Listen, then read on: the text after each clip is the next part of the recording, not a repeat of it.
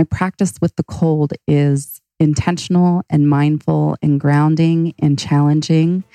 And I have all of these tools and tips and techniques that I use through the cold and elsewhere in life. It all just came together. I'm Luke Story. For the past 22 years, I've been relentlessly committed to my deepest passion, designing the ultimate lifestyle based on the most powerful principles of spirituality, health, psychology, and personal development. The Lifestylist Podcast is a show dedicated to sharing my discoveries and the experts behind them with you.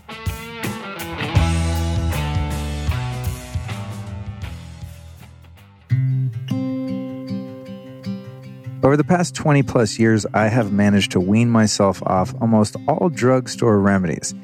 However, there has been one that was hard to let go of, and that was cough syrup. Now, I rarely get sick because of the lifestyle I lead, thankfully. But every once in a while, cold or flu will sneak in.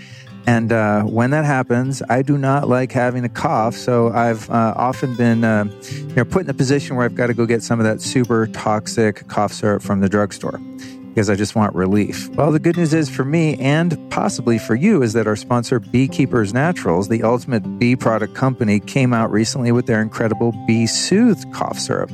So as a result, I've officially ditched the old school drugstore stuff and now just keep my natural medicine cabinet stocked up with this particular product. Unlike the pharmaceutical cough syrups, the only downside I can see at this point to the Bee Soothed cough syrup is that it tastes so damn good. It's actually kind of difficult to not just drink it as an elixir, and you could, because it doesn't have anything other than amazing bee products in it.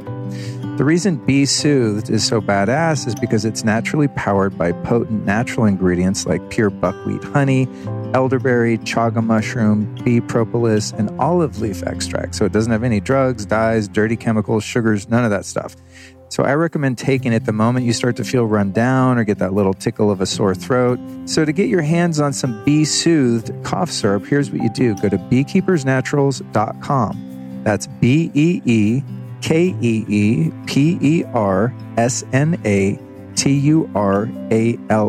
beekeepersnaturals.com/Luke Story is the site you want to visit, because if you use that link, you're going to get 15% off your order at beekeepersnaturals.com/Luke Story.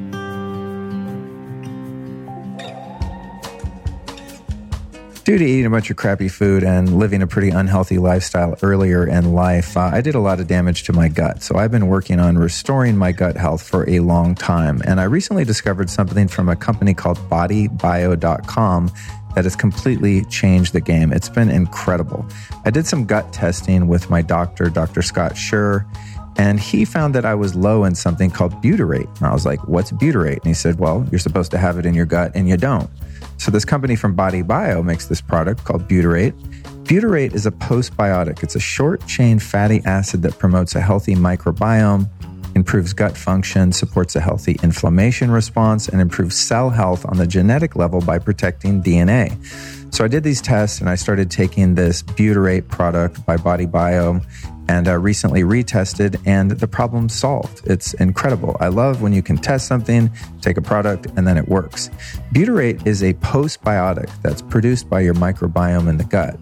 So when we feed our gut cells and the microbiome the right foods, primarily resistant starch and soluble fiber, then the microbiome is super happy and appropriately regulates the immune system by producing this important molecule called butyrate. The problem is, like the problem was for me, that most of us don't eat enough foods to get healthy levels of butyrate, especially those of us on the keto and paleo diets. I would say I'm paleo-ish. Try to be keto, sometimes I fail.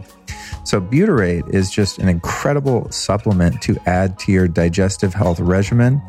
This is the #1 recommended butyrate supplement by integrative and functional practitioners. And as I said, it's had a hugely positive impact on my gut health and digestion after doing those labs. So I got in it for about 2 months and my levels were completely restored to normal. I keep taking it periodically just to make sure that they stay normal. So if you're someone who wants to improve your gut health and digestion, here is what you do. Go to bodybio.com. That's BODYBIO, bodybio.com. And when you get over to the site, you can use the code Luke20 to save 20% off all of your products. That's bodybio.com. Oh boy, I am stoked on this episode, guys. It's been a long time coming. This one's called Chill Out, the Ice Bath Revolution with Morozko Forge's Jason Stauffer and Adrienne Jezick. And if you know anything about me, you know that I've been doing cold therapy for 2 decades. And listeners will know that I have tried just about every method of ice baths, from the most high-end professional sports models to homemade chest freezers, and of course, any frozen body of water that I can find and get my body into. Now, some months ago, I found a company called Morozko Forge and was intrigued by their design due to the use of ozone as a disinfectant and their tub's ability to maintain a desired temperature, as well as actually creating ice, unlike any other commercial or personal grade ice bath on the market. So these guys really piqued my interest. Now, as fate would have it, I found their baths in use at a place called Optimize in Phoenix, Arizona, when Allison and I were en route to Texas and had to stop there to wait out the big winter storm that had just befallen this lovely city of Austin. Now, I was further stoked to learn that Morozko's headquarters was right there in Phoenix, so I hit them up and stopped by to see their incredible operation. It's like the Willy Wonka factory of ice baths. I also got a personal Morozko method session with Adrienne and had a chance to chill with the team. No pun intended, of course. That was, I have to say, probably the coldest ice bath of my life. And I stayed in for maybe, 4 or 5 minutes. And then we tried to have a conversation about having them on the show and getting to know them. And I could barely talk, even after jumping in and out of the infrared sauna in their demo room. Wow, it was quite an experience. So after meeting them, I knew that we had to sit down for an in-depth exploration of all things cold, because despite the fact that I've been such a proponent of cold therapy for so long, I've never actually done a dedicated episode all about it. And I guess fate was instructing me to wait for the just right guest. And I believe we've found 2 of them. Here's a quick breakdown of what we discuss in this conversation. How Jason, Adrienne, and their partner Tom met, what led them to get into cold therapy in the first place, the wild process that went into the creation of the Morozko Forge baths, the downsides of making your own and the safety concerns thereof, the power of the Morozko method, the mental, emotional, and spiritual benefits of cold exposure, and of course, the scientifically proven benefits of cold therapy, like how cold helps hormones and fat burning, and then the battle of pre-workout versus post-workout ice bathing, the benefits of hot and cold contrast, why cold water is supreme over cryotherapy, which uses cold air, the Morozko Method coach training program that these guys developed, why ozone is the safest water disinfectant for a tub, the best temperature and duration for a cold session and how often to do it, where they see the cold therapy industry going moving forward. And I want to let you know that by the end of this conversation, some of you will likely want to get a Morozko Forge tub of your own for your home or business. And these guys have been kind enough to offer our listeners a super sweet deal. If you go to morozkoforge.com and use the code Luke150, you'll receive a $150 discount on a cold forge and filtered forge model, or use the code Luke500 to receive a $500 discount on the purchase of their Prism Forge model, which is kind of the Rolls Royce of Morozko Forge ice baths. Again, the site is morozkoforge.com. Of course, you can find all of that information linked and coded in the show notes. So there you go with a little love from our guests. And if you find value in this episode, please take a moment to share it with a friend or 2, especially that friend you're thinking of right now who fears the cold. I believe people that have a hard time with cold temperatures are the ones that might, in fact, benefit from this conversation the most.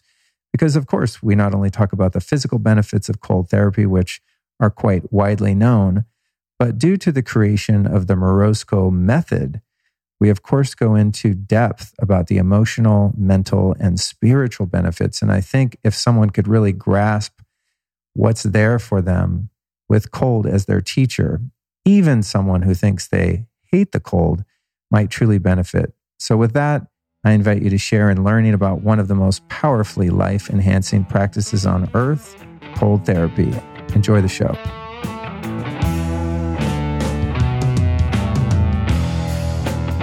For those listening, we met a couple months back or so. Time is irrelevant. Yeah, time is really nebulous. It was a couple months back. Yes, I think you were on your way to Austin at the time. Yeah, so we had stopped in Phoenix en route to moving here to Texas, and got essentially marooned there because of the storm here in Texas. And I was not mad at that, even though I was eager to get here because it was 80 degrees and sunny. And we had a quiet hotel kind of in Mesa, I think. Mm-hmm. And it was very sunny and they had a pool. And I started going to this place, Optimize Me, which is the biohacking center there in Phoenix, mm-hmm. and they have a Morozko Forge cold plunge there and the saunas and all the things. So I just started going there every day. And then lo and behold, ended up at your little Santa's Elves workshop out there. And I'm just like, I love seeing how things are made. Mm-hmm. So it was really fun for me, A, because I'm obsessed with cold exposure. B, I'm always curious like what things look like and feel like before they're the final thing. So mm-hmm. really great to have had that experience and drop in with you guys and do what I think was probably the coldest and maybe longest and hardest to recover from ice bath of my whole life. When you put me in there and Adrienne and did your magic spells, which we're going to talk about, I just got so relaxed. I just kind of hung out in there and I thought, well, I might as well just stay. I feel great. Mm-hmm. And then we had kind of a business-ish chat afterward, and it was extremely hard to talk because I was like T-Rexing. I was so cold. And the sauna, it was impervious to the sauna. It was that cold. Mm-hmm. Yeah, definitely the coldest on the market. It's the true ice bath. Versus a cold plunge. Yes. So, a lot of the other solutions out there, they don't really get below 40, and ours will get down to 32, 33 degrees. Hot damn. All right, I got a bunch of questions for you guys. All right, let's do it. Awesome. Let me get out my scroll. First thing I want to ask y'all is, how did you two meet? That is a really interesting story. So I was bartending at a restaurant in downtown Phoenix called Hanny's. It was probably my second to last year of college, getting my engineering degree. And I went back to school. It wasn't like in my early 20s. I went back to school when I was 29 on the GI Bill. And so I was in my early 30s by that point. And Adrienne was on a bad date. She showed up and sat at the bar, waiting for this very young man that she had met at a festival in Tempe to show up for their first date. And he ended up being 45 minutes late, which she was 15 minutes early. He was 45 minutes late, which meant that I had a good hour to chat with this beautiful woman who was sitting at the bar. And this poor kid, he walks in and I see, okay, the date has arrived, right? So now is my cue as a bartender to give them space and stop, being flirty and friendly with the woman at the bar. But I can still kind of hear what's going on. And he shows up and he goes to give her a hug, and Adrienne kind of stops him and says, "You smell like cigarette smoke. You told me you didn't smoke." Oh, red flag. Yeah. Big one. The kid says, well, sometimes I smoke when I drink. And she's like, okay, so you lied to me about smoking. You're 45 minutes late and you've already been drinking. She says, you're welcome to sit down. But just so you know, this is no longer a date. Wow. Like you just ran, your 3 strikes just went up real quick. Wow, I love your direct approach. And some people do. Yeah. He didn't, probably. No. And he sits down and he's trying to argue his way back into like the date, which I don't know what was going on in his mind. He tries telling her, he's like, well, just so you know, I'm not going to pay for your drink. And she's like, it's a kettle dirty martini. You probably couldn't afford it anyways, you 23-year-old dumbass. And then he starts saying something about how she's being unreasonable. She's never going to meet a good man to give her children or some shit like that. And she says, well, I don't want children. And why are you still trying to, if you think you're getting somewhere with this argument, you're really not. So after 15, 20 minutes or so, he finally leaves. And I wrote my phone number on the back of a business card for the restaurant. And I slid it over to her and I said, I quit smoking 3 years ago. I have 2 children from a former marriage. I don't want any more. And so basically, here, I think I'm the guy that you were wanting to meet tonight. And she gave me her phone number and I called her the next day. And then we went out on a date, I think that Monday or Tuesday. And we've kind of been together ever since. How long's that been? Almost 9 years. Yeah, it'll be 9 years this fall. Cool. Yeah. Cool. Good for you. Yeah. Later on, I'd like to, if we have time, because there's so many other things I want to cover pertinent to this niche topic, but I would love to perhaps get into how you balance the working together part of your relationship. I know that's something many people do, and some people do it better than others, and you guys seem to have a great synergy. So bookmark that. I'm going to ask you, Adrienne, do you remember your first cold exposure or ice bath experience and what led you into participating in that? That's a great question. I do remember. I don't know if I'll ever forget it. It's emblazoned in my physical muscle memory and my mind. I was really sick. In my early 30s, I was diagnosed with 3 separate autoimmune conditions: Hashimoto's, eosinophilic esophagitis, and urticaria. About 3 or 4 years into my illness, I'd gained 50 pounds. I was taking more than 20 plus prescription medications a day and 2 live antibody shots a month from an allergist. I was seeing 4 or 5 specialists regularly. I had tried naturopath, acupuncture, vitamins, supplements, cleanses, detoxes. I mean, I'd really overhauled my life and I wasn't getting better. And Jason had been introduced to deliberate cold exposure, specifically to ice baths, through a friend of ours, a yoga instructor in Phoenix, Gordon Ogden. And he would host these kind of Wim Hof breath work, ice baths at his house here and there at random, but I was never able to make it.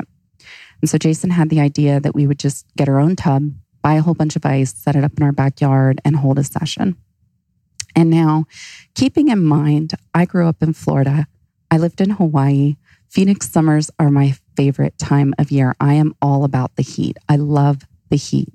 And I used to get angry at anything below 70 degrees. Like, you're sitting in a restaurant. I was talking to Allison about this. You're sitting in a restaurant. She's the same way. Yeah. And you're cold. You can't even focus on a meal or a conversation because you become emotionally dysregulated just from this temperature. And that's how I explained that I was truly at my wit's end and ready to try anything. And it was also coming up in a lot of the books that I was reading, Anti-Fragile by Nassim Taleb. At this point, I think I'd begun Scott Carney's What Doesn't Kill Us. And even Ernest Hemingway talked about fasting and being in the cold and being cold in order to kind of jolt his system. So there were a lot of little things that were happening that said, you have to try this. You have to at least try this. And I thought, at that point, I really would have tried anything. If you'd have put ladybugs in front of me and said, take a ladybug cocktail, I would have tried it. So we got all the ice, we sat in the backyard, we did a breathwork session, and then went over to the tub, and it was filled with ice. I don't think it was 32, 33. I think it was probably in the high 30s, low 40s, because especially in Phoenix at this time, it was October 2017, November 2017. So I don't think it was that cold, but there was definitely a lot of ice. And what I did was I positioned my body over the tub. So if you could imagine this, I had 1 foot on each side and I had 1 hand on each side. And my brilliant idea was to just let go, drop myself in, hold my breath as long as I could, and see what I could do. I lasted 9 seconds. I jumped out. I freaked out. And I felt amazing. For the first time in years, I had relief from pain in my legs. For the first time in years, I had a sense of self-empowerment like I hadn't experienced so purely, I think probably in all of my life. It was that empowerment of, I never in a million years would have thought I could do something like that. It didn't matter that it was only 9 seconds. That 9 seconds was enough to completely change my life. And quite quickly, I just wanted to do it again. I don't know that I did it again that day. I don't think that I did, but it was only a couple, maybe 3 weeks later that we did another backyard session, and we started doing this more regularly on Sundays. Just invite a friend, they bring 2 bags of ice. We all, do a breath work. We throw our ice in, and it just became an instant craving. Like I felt like an instant ice addict because of this feeling of empowerment and this relief of pain and inflammation. And it amazed me. It amazed me that I survived. Yeah, I think a lot of people find that when they take their first plunge. It feels like at times, because your nervous system is signaling this, that you are about to die. I think about that just evolutionarily speaking, right? If any human fell in a body of water that was 33 degrees, it's not good news, right? So we have this signaling that's like, and that's the effect people have. And I can't wait to go into your perspective on how to not do it this way. But any virgins that I've popped into an ice bath, unless I coach them otherwise, are going to get in and go, It's like, that's what your nervous system is doing to protect you and tell you to get the hell out of there. But, when like you said, you can start to acclimate to it and build it into a practice like you guys now teach, can be incredibly powerful. So I see why it's stuck. For you, sir, what I'm curious about, because you have an engineering background, education wise, I'm curious about the process again, because I just love learning how the way things work. What did the tinkering look like for you to go from the homemade tub, which she described, which I've had many iterations of, but I suck at engineering, so never developed something, feasible. What was the tinkering like, and when did you eventually kind of strike gold as you have now? Because you guys have the most insane cold tubs ever, in my opinion. And I'm going to be really excited to get one soon. But I have been in them. So, what did you start to take apart and tinker around with to get you to something that actually worked? So, my education is in civil, environmental, and sustainable engineering. I didn't go into that field after graduation. I kind of fell out of love with the idea of actually being a civil engineer. And so I found my way into healthcare systems and pharmaceutical analytics. That's just kind of what I ended up finding after college. So I had like a little bit of the technical education, and our business partner, Tom, he's a professor of engineering, PhD at Arizona State University, which is how he and I met. And so he had a lot of the technical background, but that really doesn't get you as far as you would think. It was important. It got us through some pretty significant gaps when we were doing that tinkering and those early experiments. But really, it came down to I destroyed a few refrigerators in my backyard. I just started pulling them apart, trying to figure out how does this work? Like what makes the cold? Where does the thermal energy go into, and where does it dissipate to? That's one of the really important technical education backgrounds, is understanding that cold actually doesn't exist. Cold is not a thing. Cold is the absence of thermal energy. So, so it's kind of like darkness and light, right? Yeah. Darkness doesn't exist. It's just the absence of light. Absence of light. Cool. Yeah, absolutely. That's neat. Never thought about that. So, in a refrigeration process, the refrigeration process isn't making things cold, it's drawing heat out. And so inside of a refrigerator, you put something in there that's, maybe 50, 60 degrees, and it's going to go down to, 40 or 35 or whatever you've got it set at. That thermal energy is being drawn out, and it has to be dissipated somewhere. And so taking crowbars and saws and screwdrivers to these refrigerators, which are not at all designed to come apart, was really the early proof of concepts and tinkerings that I did. And the first experiment was, I had found the cold making plate, which I just reverse myself. It's not making cold; it's pulling heat out. Right. But what I would later figure out is called an evaporator. And I pulled that out and I just dipped it into a styrofoam cooler that had water in it. I put the styrofoam lid on the top and I left the whole thing running overnight. So I wanted to understand, does it work this way? So does something that removes heat from, an air environment inside of a refrigerator, is that going to work inside of water? Is it going to keep up? Is it going to be able to draw that thermal energy out? And the next morning I went out there and sure enough, yeah, it does work that way. I had a nice little ice block. And so then just running different experiments and iterating forward, we really didn't even set out for this to be a consumer product. The initial idea was that we just wanted to have an all the time ice bath in our backyard. We were solving our own problems. We hadn't really discovered that there was a gap in the market and this kind of awakening of people finding this therapy and wanting to be able to do it on a more regular basis. We hadn't found that yet. We were just like, we want this 7 days a week. Yeah. I imagine that a lot of great innovations come as a result of just not only, a gap in the market later on, but a gap in something that you just want to be on the market and doesn't exist. Absolutely. So you just, I'm going to make it. Yeah. Somebody should do something about this. Well, I'm somebody. Yeah. And so from there, I tore apart a couple more refrigerators. One of them was a really big, actual large freezer that we were using, because one of the solutions we tried before this was, can we make our own ice blocks so that we're not going to the store every week and buying 200 pounds of ice?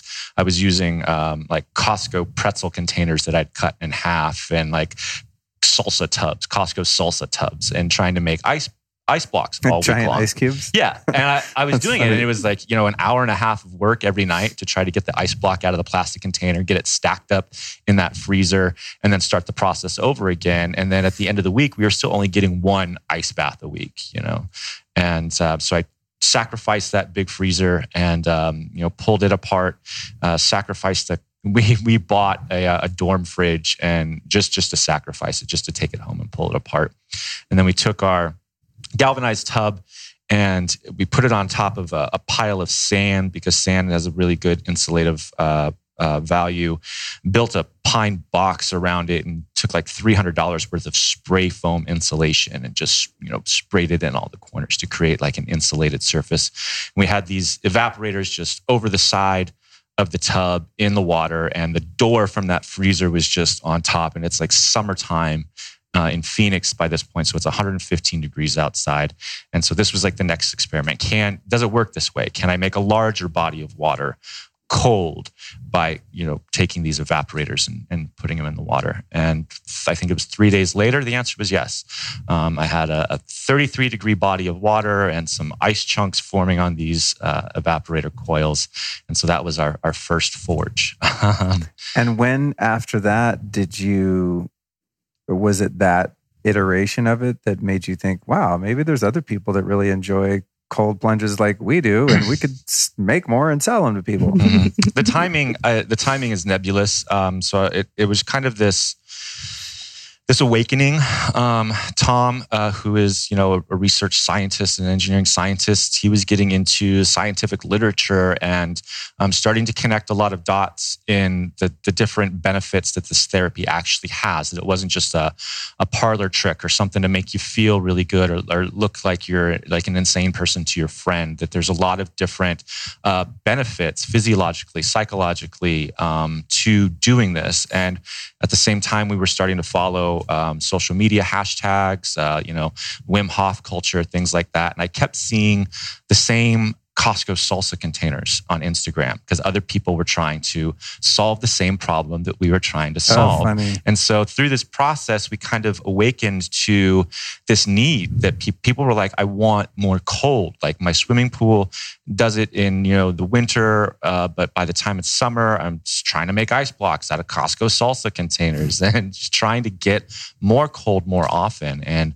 through that understanding of how elegant and powerful the therapy is for human physiology and psychology, and also that there was so many people out there that were waking up to this and trying to solve the same problem we were trying to solve. That's when we were like, this is a company. And that's when we started iterating that design forward and just trying to figure out the configuration to make it a shippable consumer product that people would want to buy and would resonate with. I'm sure that's no small feat either. I can only imagine.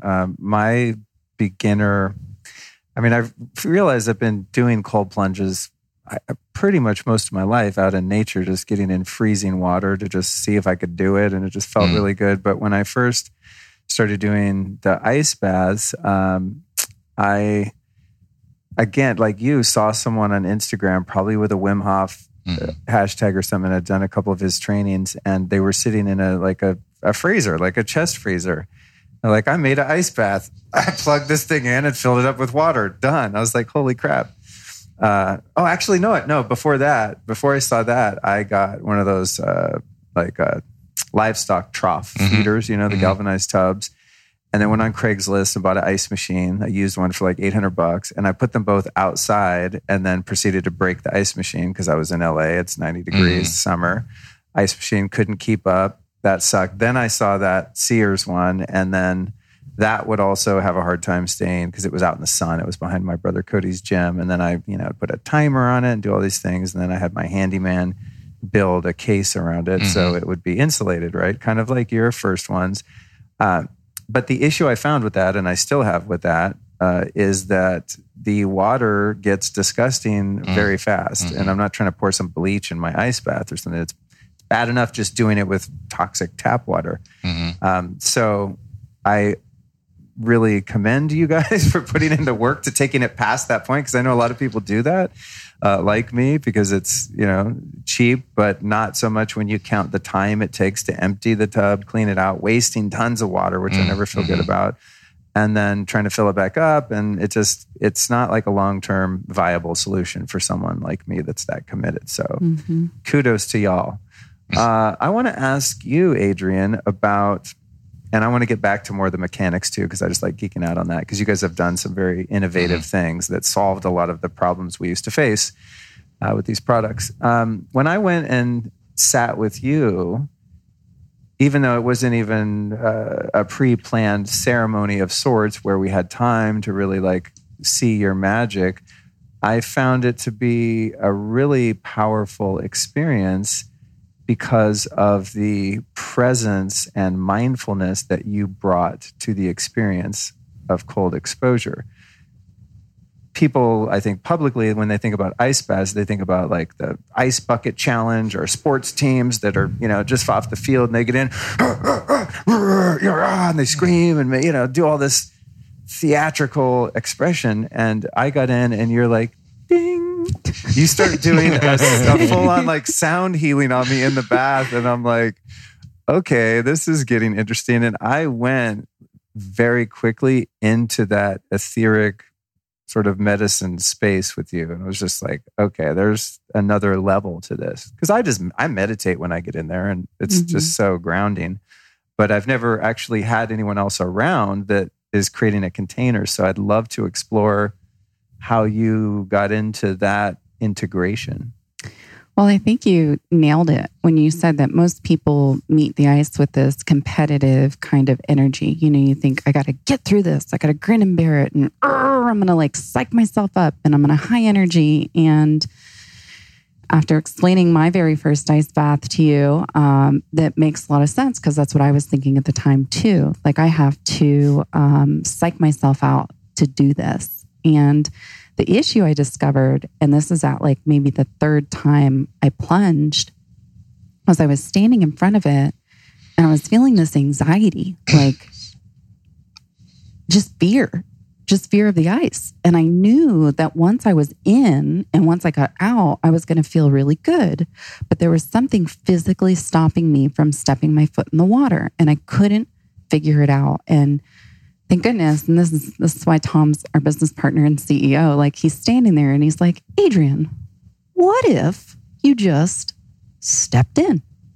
and then sat down. And as he's saying this and it's like resonating in my mind, I'm like, yeah, what if I did that? What if this was just my choice and I just took control and I understood that I was in control and all I had to do was get in and sit down? This could be the most passive form of healing modality therapy I could possibly find, right? And so I did. I stepped in, I sat down, I leaned back, I dropped my arms, and I breathed.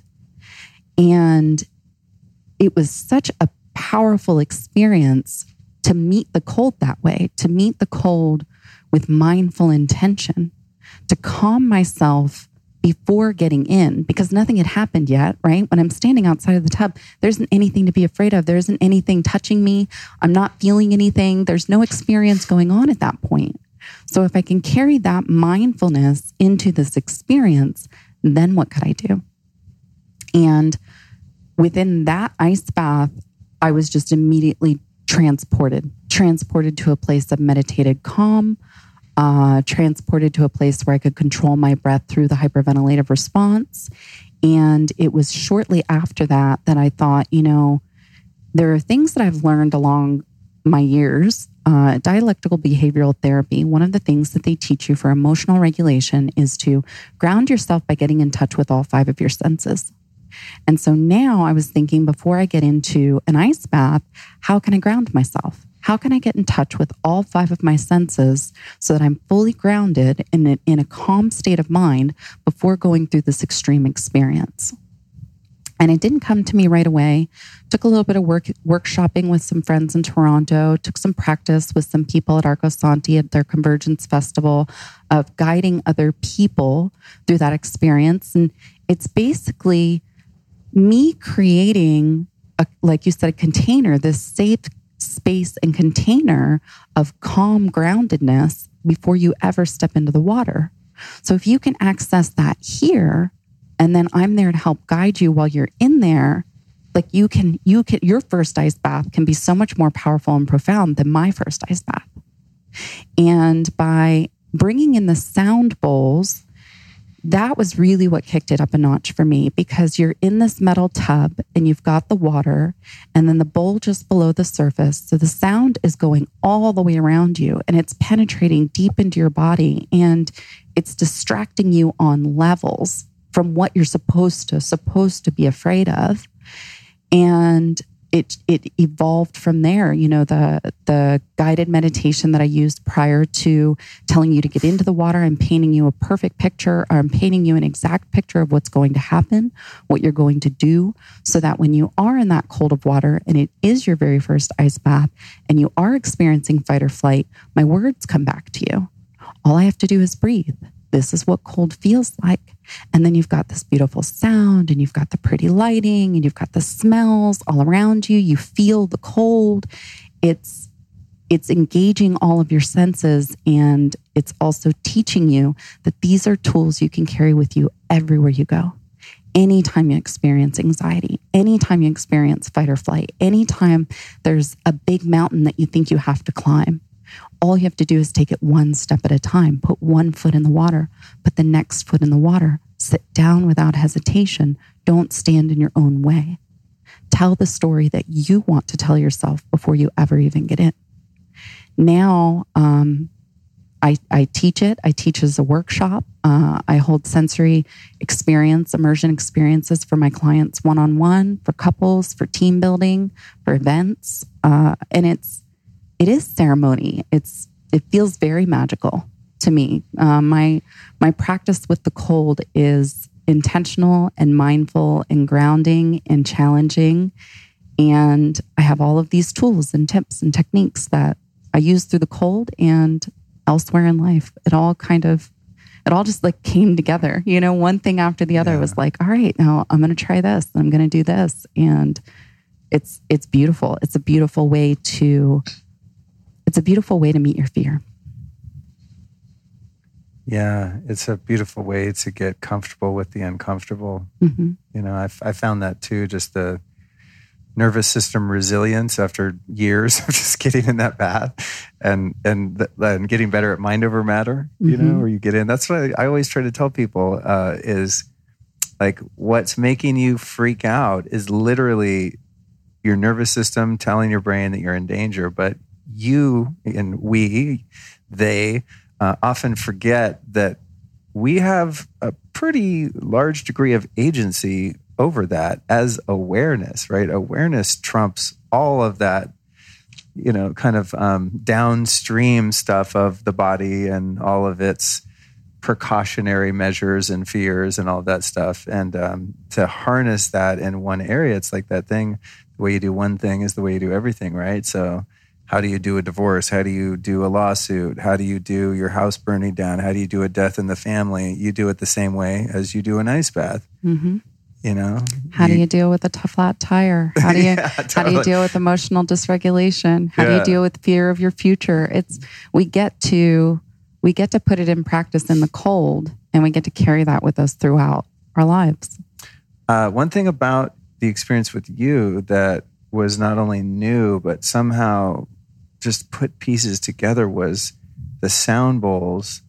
And you kind of alluded to it, that the resonance of the metal in the tub and the resonance of the water crystals, it's as if you're inside of a speaker, right? It's just like, and I think that's why it got really kind of psychedelic there for a minute. I was like, I take ice baths just about every day. Like, cool, you're going to do some special things. Like, I love your energy. I'm like, oh, let's do it. But I wasn't like, well, get ready, Luke, you're going to go deep, you know? Yeah. And I was just like, oh shit. And it was just so cold. And I realized if I don't do the timer right on my homemade one, my Sears ice bath, it's probably like 40 sometimes, or maybe even gets up to 45. And I'm like, it feels cold, but that shit was cold, like on another level. So the combo of all of those things converging, I was just like, oh shit, these guys are onto some other voodoo here in the Next best level. way. Yeah. Next level. Yeah. There were some big ice chunks in there floating around with you. It was nice. Move some around for you. It was really nice. I just, if I could do it over again, I'm not someone that typically lives with regrets. I would not try to talk afterward. I would just savor it, because I was just meeting you, and when you get to know someone, you're building rapport, and like you want to be fully there for that. And I was just like, I get to meet a lot of people that way. I bet, right? You're like just another guy freaking out in the bath. Maybe either of you could speak to. You mentioned, physiological, biological benefits, emotional benefits, spiritual benefits. Either one of you that wants to weigh in on some of that, especially perhaps starting with some of the sciencey stuff.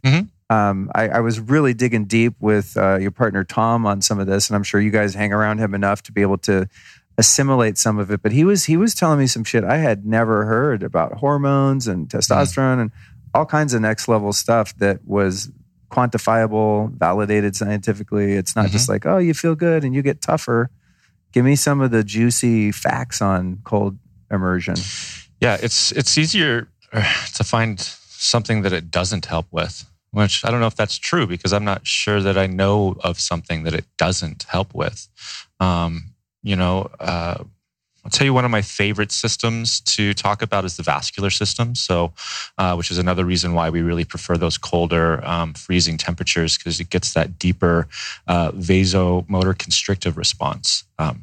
So, when I was working as a business analyst at a very small pharmaceutical company in Scottsdale, Arizona, and one of the products that the company marketed was for chronic venous insufficiency, and this is a very, very pesky disease of aging that we see in industrialized humans. And so, if you go to long-term care facilities, old folks' homes, nursing homes, things like that, you're going to find a lot of senior citizens that have very poor circulation, especially in their hands and their feet. They're always cold. They're always bundled up, and their hands and their feet are always very cold. This is early chronic venous insufficiency. And what it means is that over the course of our lives, we tend to live in these climate-controlled environments where even in a place like Minneapolis or something like that, where it gets very cold in the winter, you can really design your life to never really spend a whole lot of time in that. You can go from your home to your car to your place of work to your car to your home and never really experience that temperature volatility. Now, we're all evolved from earlier humans who walked barefoot and naked over glaciers tracking hooved animals. That's where our vascular systems adapted over those millions of years of evolution. And so they're adapted to constrict in the cold and to dilate in the heat. And it's a lot easier for us to dilate our vascular system. We can do it with warm exposure, with sauna, with hot tubs. We can do it with aerobic exercise, which raises our core body temperature, and our vascular systems dilate to adjust to that. There's really only one way to constrict the vascular system, and that's through deliberate cold exposure. And with this disease of aging, chronic venous insufficiency, when it gets past those early stages, it gets to a point where people can develop a condition called digital ulceritis. So ulcers will actually start to develop on the fingers and the toes. And what this is the vascular system is no longer healthy enough to supply enough blood to keep the tissue alive. So the tissue starts to basically die, from the extremities in. And right away, that's just a massive drop in quality of life. A person can no longer dress themselves. They can't do buttons. They can't hold forks and spoons. They can't feed themselves. And so when you've got these digital ulceritis, you become incapacitated. When it progresses from there, you can get into amputations. You can have fingers, hands, feet, lower legs actually amputated. And this is how a lot of people in our species and in our industrialized society are spending the last years of their physical life, is in these disease states of venous insufficiency and poor circulation and ulcers and amputations. And we all have to end our physical life at some point, but this is really not a great way to spend, the last few years. And so that's just one of them, and probably my favorite to talk about is that vasomotor constrictive response, which is developing stronger muscle tissue in the vascular system. That's also why we always coach people to keep your hands and your feet in. Even if you got to take them out for a second, everybody's hands and feet are very sensitive to the cold, and this is why, by the way. Keep them in. Even if you got to pull them out, keep them in, because you can train that pain in the extremities away after a certain amount of ice bathing. And it's just, I hope as I near the end of my physical life that I won't be having to have with fingers removed. Because they're And so that's one of them. Man. And we have anecdotal evidence. Tom and myself, we got our testosterones checked.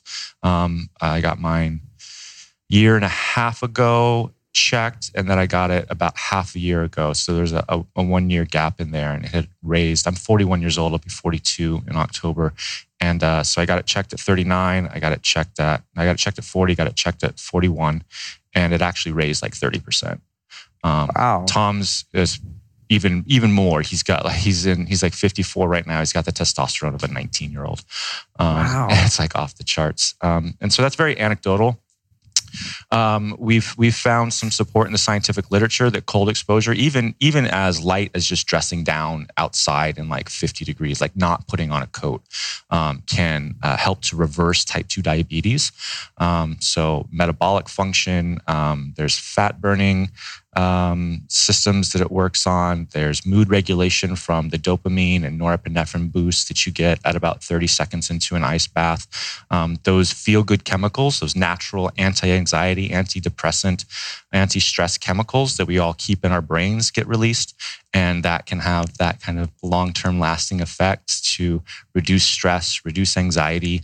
That's so weird that a hermetic stress, like getting really cold, causes your brain to release, if you can hang in, right? Because at first it's like adrenaline, I'm assuming. But if you can hang in past that 30 seconds to a minute, then it starts dumping all these happy chemicals into you, which is weird. I'm like, does the body think you're dying? So it's like, we're going to go out in style. At least he's going to be happy, you know?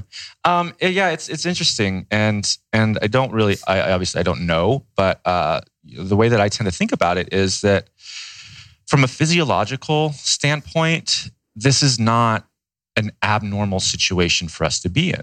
Like I said, we're descended from earlier humans who were exposed to the elements. They were exposed to very cold temperatures, very hot temperatures, seasonality. They were migrating. They would migrate around, with the herds. And so, and like you said, a human falling into an icy river or something like that was probably not that uncommon.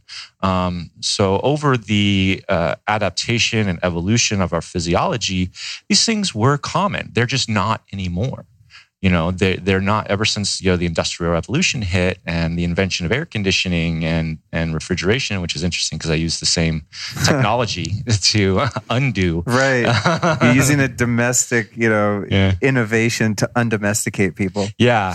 That's funny. And so over the last, 150 years or so, our species in the industrialized world has increasingly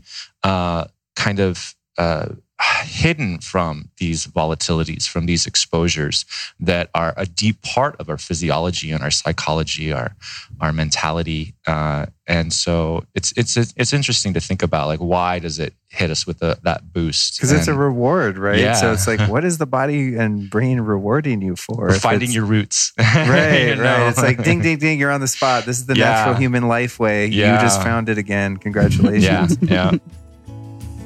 We'll be right back at you after this brief but important announcement. This podcast would not be possible without our friends over at Just Thrive Health. And they've been with the show for quite a while now, and one of the sponsors that I feel most grateful and proud to support and present to you.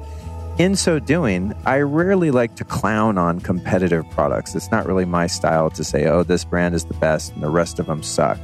But I must be honest, as someone who's tried to fix my gut in numerous ways, especially with a lot of very expensive probiotics over the years, I have to say that most probiotics I've ever tried were a complete waste of time, energy, and money, with the exception of the Just Thrive probiotic. What makes Just Thrive probiotics so special is that they're spore-based, and this allows them to survive the treacherous journey into your GI tract where they can make themselves at home and do what they're supposed to do. And for this reason, it's a really unique and incredible product. It's also something kids at just about any age can take. Parents can sprinkle it into the food or drinks of little ones. It can also be baked or fried up to 455 degrees and still retain 100% potency. Isn't that crazy?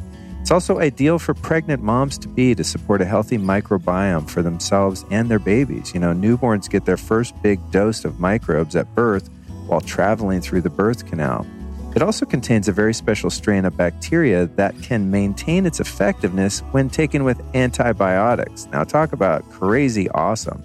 That's one of the issues when you're taking antibiotics, if you're in a position to have to do so, is that they're going to ultimately cause some dysbiosis, to say the least. I'm going to put it politely there. So I'm one, again, who wasted so much money trying to take probiotics during a cycle of antibiotics, which is probably futile. However, it's not with Just Thrive spore-based probiotics. So if you want to check this out, I highly recommend that you do. So if you want to get your hands on some of these Just Thrive probiotics, here's what you do. Go to justthrivehealth.com/Luke. That's justthrivehealth.com/Luke. And of course, we've got a discount for you. It's 15%. And the code there is Luke15 at justthrivehealth.com. And now back to the interview.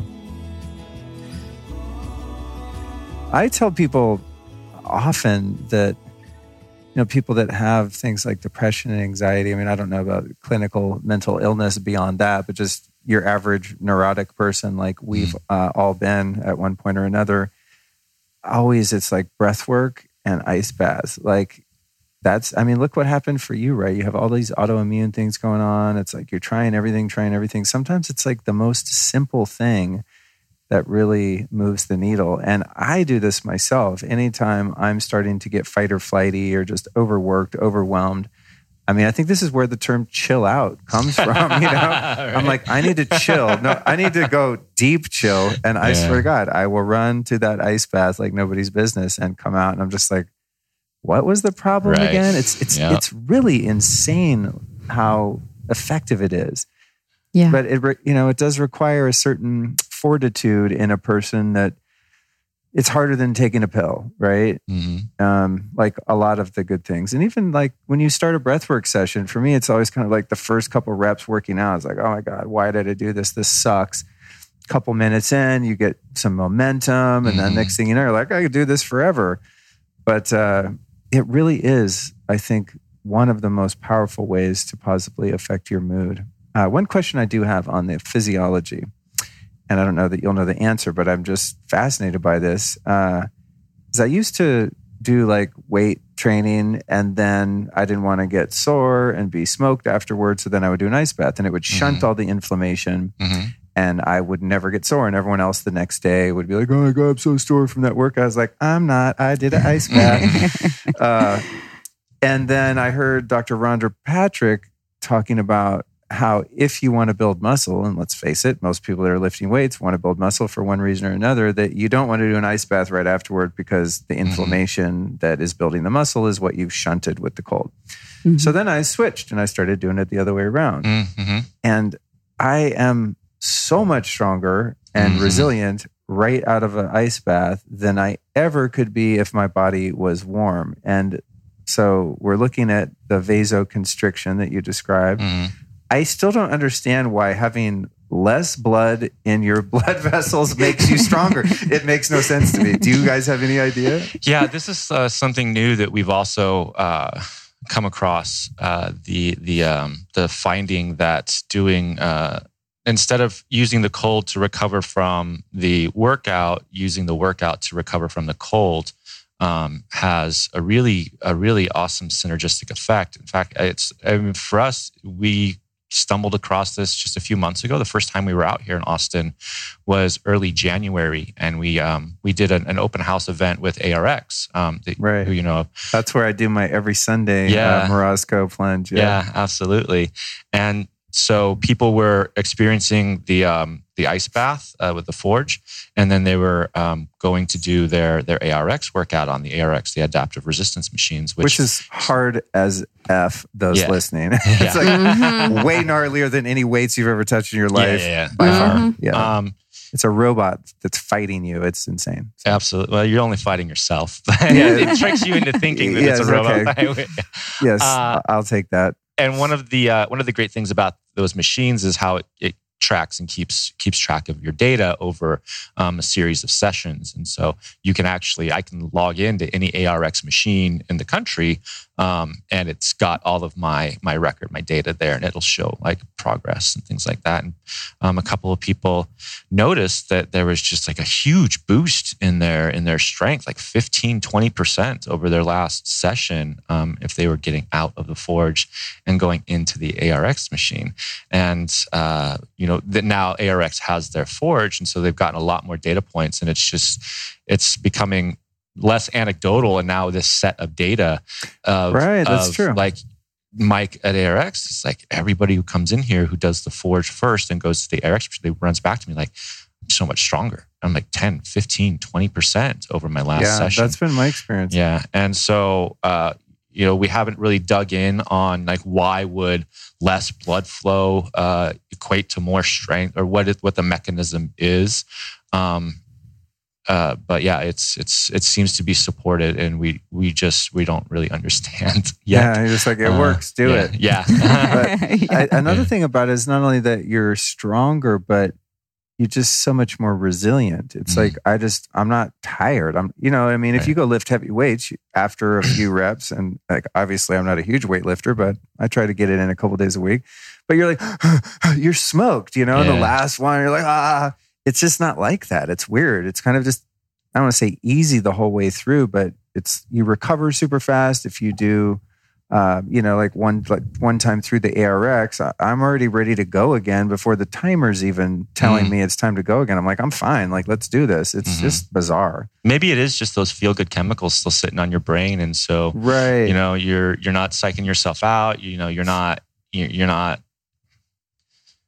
can't remember who said it, but, somebody who was like a mountain climber or something like that. He says, the same place I quit on the mountain is the same place I quit at the boardroom. And I realized it's not the mountain, it's me. I'm the one who hits the limit. Yeah. And so maybe sitting on those feel good chemicals, you're just like, I'm going for I'm stronger than I thought I was, or right. I don't have those alarm bells going off, or those like stress states going off. Maybe it's as simple as that. That makes sense. Yeah. In terms of the psycho-spiritual and emotional changes that have taken place, what have you noticed in yourself, Adrienne, in terms of your growth after having added this to your practice, and then the people that you're coaching? I mean, like I said, the experience I had with you was so powerful. I can imagine if you're working with people on a regular basis, they must be having some pretty profound transformation take place.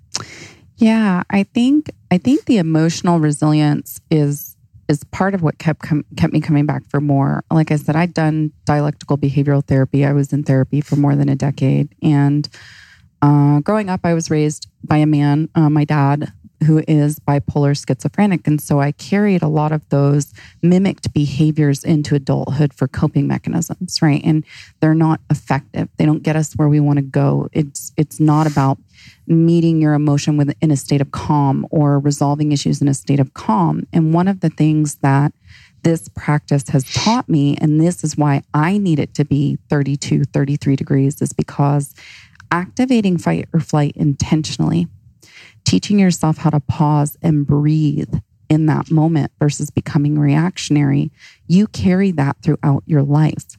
So, a year ago, if somebody, or 3 years ago, if somebody were to cut me off in traffic, it'd be like F-bomb this and laying on the horn and freaking out. And now I just take this pause of like, I've done that before. I've cut somebody off in traffic before. Oh, I wonder if that's a teenager learning to drive. There's this pause that you create.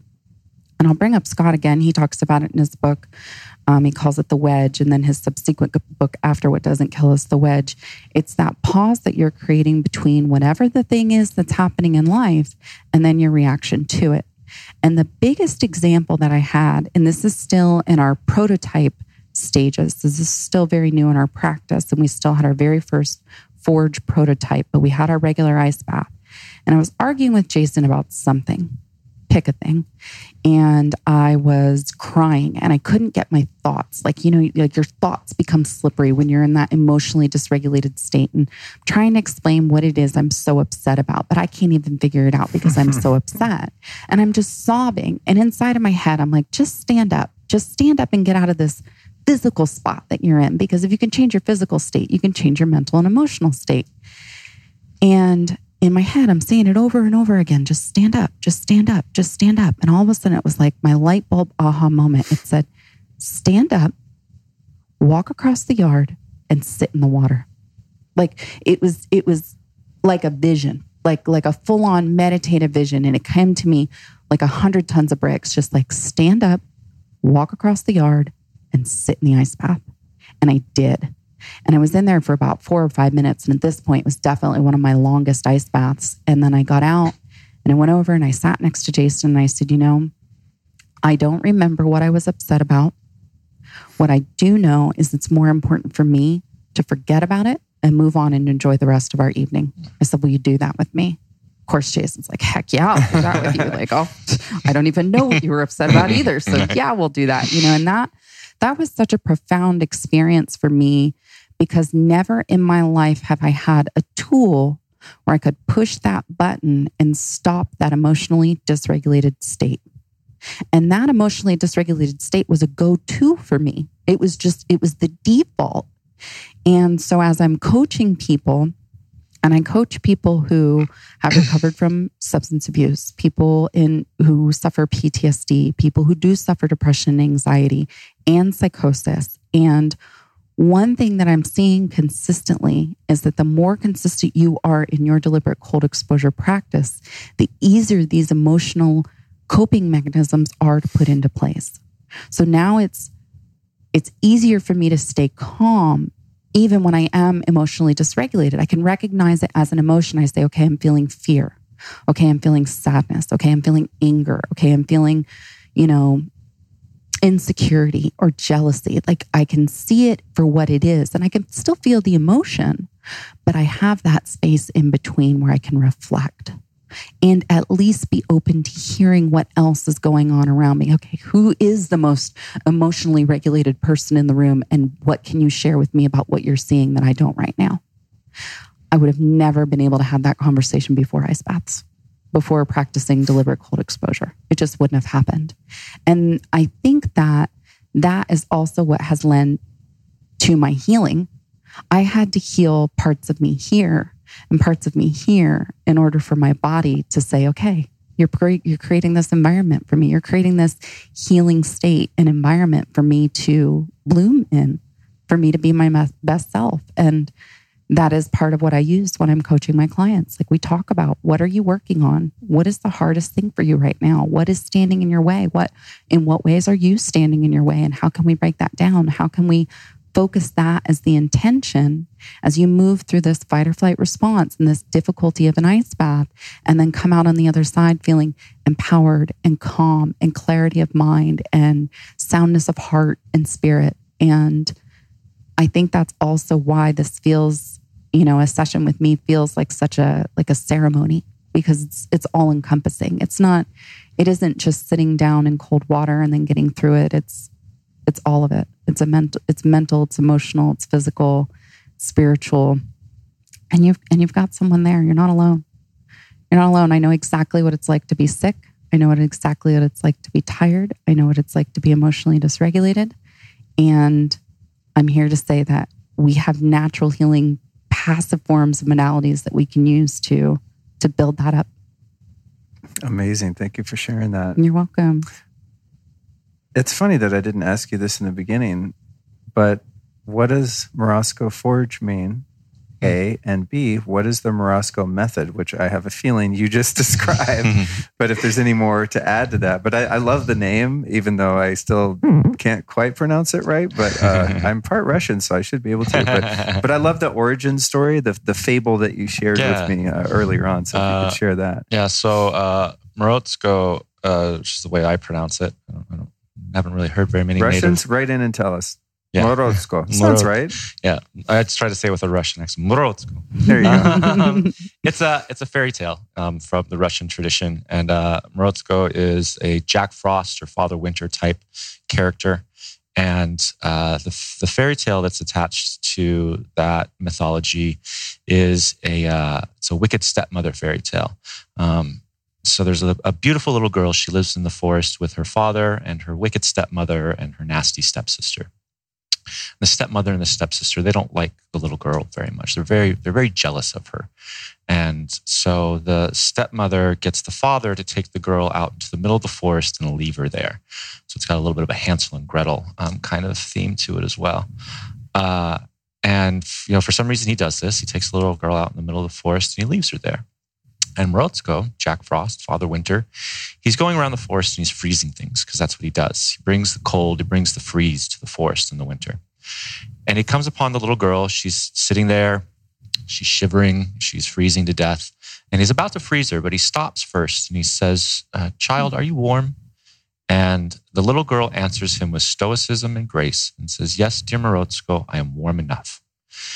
And so he doesn't freeze her, and he's very impressed with her. And so he takes her into his cottage. He gives her all these jewels, all these gifts, makes her a princess of the forest. And somehow the stepmother catches wind of this, that not only is the little girl not dead, but Morozko has made her a princess of the forest, given her jewels, given her presents. And so she says, "I know what I'll do. I'll recreate this. I'll take my own daughter, leave her in the middle of the forest. Morozko will find her. We'll take her into his cottage, give her all these jewels, all these presents, and make her a princess."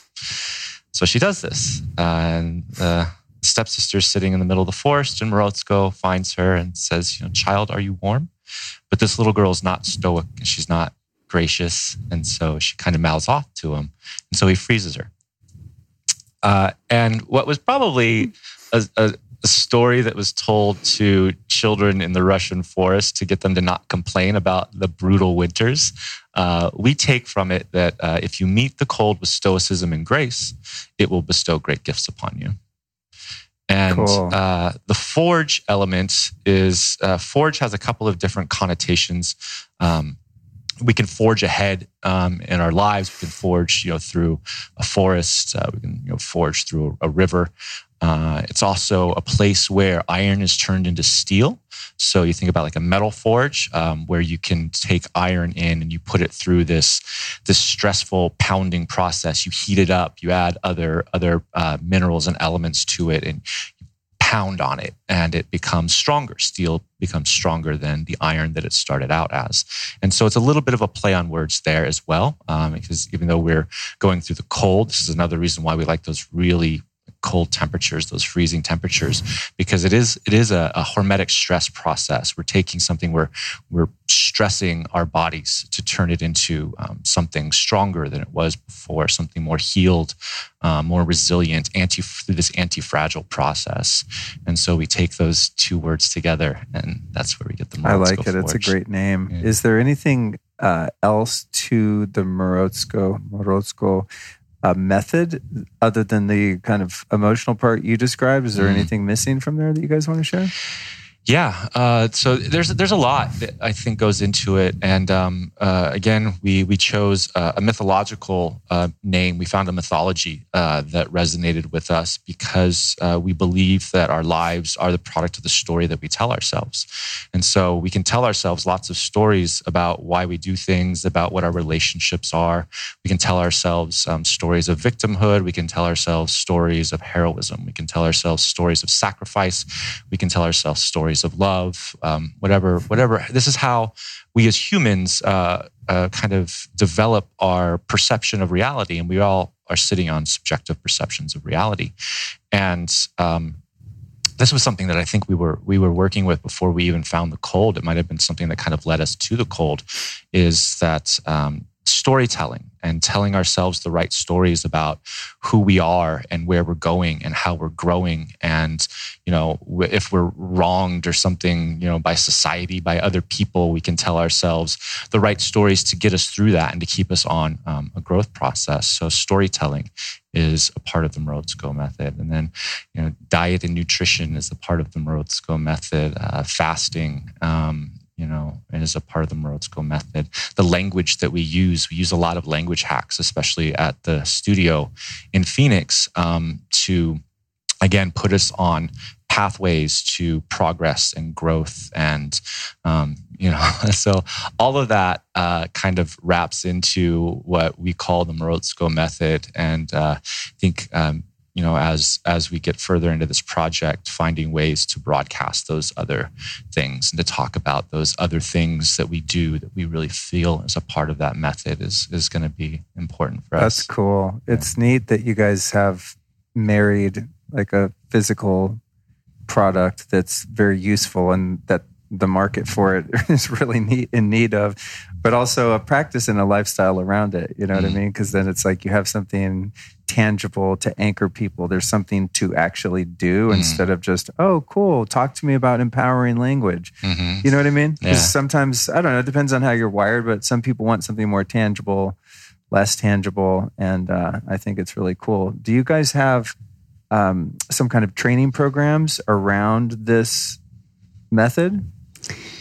Yes. And like, are there or will there be certified coaches if someone's like, damn, these guys are onto some cool stuff, I want to learn all this, but there's only so many people that can meet or work with either of you? Yeah, Adrienne has trained a lot of the cold coaches, and I think getting deeper into that, especially with the language hacks and the mentality of it, I think is something that we'll do in the future. Cool. Yeah. I mean, I think of Wim Hof, and it's like he stumbled across these practices and kind of created a model. And then once you have the model, then that model can be passed on to someone else. And as long as they follow it to a high enough degree to keep it intact in terms of integrity, then it's something that could keep growing. It's super cool. I feel like you guys are on the sort of the precipice of a really unique offering here. And obviously, like if you get an ice bath from you guys, it's going to cost a few bucks. They're quite sophisticated, and I want to talk about again some of the innovations there. But even for people that aren't so situated at this time to be able to drop a few grand on a really fancy ice bath, like it's not that hard to find freezing water somewhere if you really set your mind to it. So I like that, you guys are in a business that is offering something for sale, but also the mindset piece and just the practices that one can learn and then take with them and not have to be burdened by having to necessarily buy a device or something. Yeah, the Morozko method I do also teach as a training course. So I do certify coaches to create a sensory immersive experience the way that I do.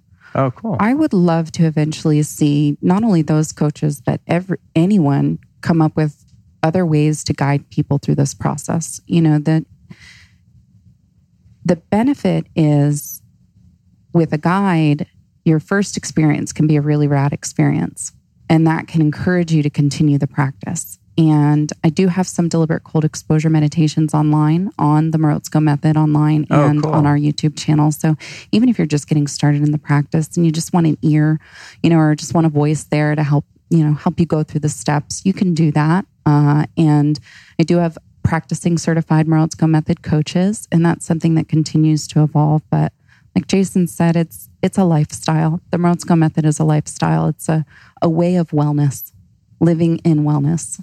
That's dope. Wow, I love it, you guys.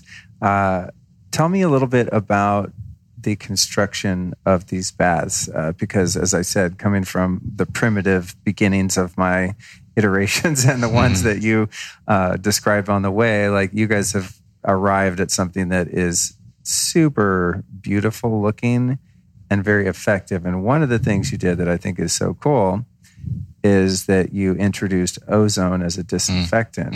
That is one of the problems, and probably one of the things that would prevent a germaphobe from getting in an ice bath that 10 other people just got in, right? Especially sweaty people. Yeah. So give me the breakdown on the ozone, and then also how you made it somehow make ice, but not freeze over on top. Because if I get mine cold enough, it's like 5 inches of ice.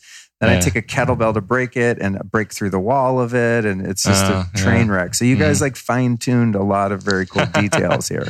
Yeah. So the ozone disinfection system that we developed is probably one of our more powerful innovations. It allowed us to the earlier models, the first models were refrigeration only, and we had really kind of set this out to be a backyard product, which is where we saw that there was a need. And then we were challenged by Optimize. Actually, they were opening their space, and they're like, "Well, we want to put this in a business." And we're like, well, that's an interesting concept. Wow. And so now we've got county health assessors to appease, and we looked, and there's no regulations out there pertaining to a commercial cold bath. And if you call the health inspector, like, hey, we have this ice tub that people are getting into, they're like, you have a what that people are doing what now? They just don't know how to handle it. So we used some of the regulations out there for like hot tubs and like public pools and baths and things like that, and innovated the ozone disinfection system. And again, I know I keep saying this, but it's true. Here's another reason why we like the lower temperatures. Really, really cold water, like freezing cold water, it's naturally averse to microbial infection. So bacteria and viruses, they don't like cold water. They love hot water, which is why a jacuzzi or something like that has to be, super chlorinated. And an ozone generating unit in a hot tub is not enough to keep a hot tub completely disinfected. It'll only reduce the amount of caustic chemicals that have to go into it. So right off the bat, those really cold temperatures they stay clean naturally, which makes the ozone generation such an elegant way to get it to that pure disinfected state. And one of the great things about ozone is that it doesn't hang out in the water. So you inject the water with it. There's bubbles of ozone in there. It obliterates permeates anything that is that is contaminated or microbial or anything like that. And then the ozone bubbles rise to the top of the bath. They pop. They release to the environment, and then poof, you're left with absolutely pure, crystal clear water with no chlorine, no hydrogen peroxide is needed. And so that's I've tried the I think it's like 30% food grade hydrogen peroxide in my ice bath. It doesn't work anyway. Yeah. Did you ever try that? We didn't. I think we were working with. We tried like a quarter cup of chlorine bleach in our earlier refrigeration, like in our Forge 1, just to kind of, because we're playing with like, okay, how long can we keep this? Obviously, we have to drain it out at some point and start over with a fresh batch of water. And so we're like, okay, well, what if we put like a quarter cup of bleach in there, and that lasts a little while longer, but now you've got this chemical in there. Yeah, it's brutal. Yeah, and so really, dialing in that ozone generation and making sure that it was built in a way to get enough contact between the ozone and the water to produce this super clarifying effect without the need of chemicals was right. Really it special. Comes out at the very bottom, and it has kind of a little diffuser type thing that seems like bubbles it into the water, right? No, you're thinking that's the intake. So that's our inlet strainer that helps. That keeps like your towel lint in your hair from. On the other side, but you do see it does kind of look like a diffused effect because of just the way that the water is being injected with the ozone gas. Got it. I'm not going to tell everybody my secrets, but No, anything proprietary, feel free to be vague on. I totally get it. There's 10 guys out there. Like, can you send me the blueprint? How do you do that? I'll make an ice bath company. Right. Heard that before. Yeah, they're out there.